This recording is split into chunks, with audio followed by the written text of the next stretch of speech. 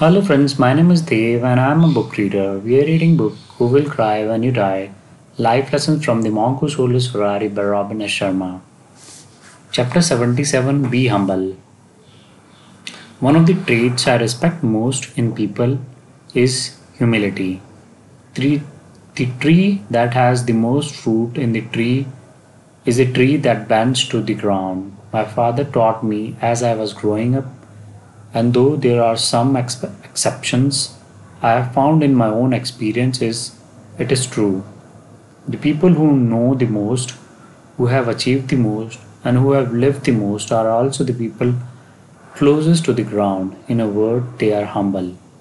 There is something special about being in the presence of a person who is humble. Practicing humility shows that you respect others and reminds us that there is so much for us yet to learn. It sends a signal to those around you that you are open to receiving the gift of their knowledge and listening to what they have to say.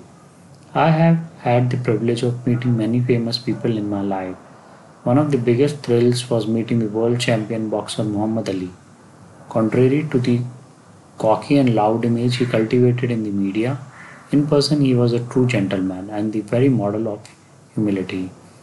When I had the good fortune to meet him in Los Angeles, he asked more questions about me than I asked about him.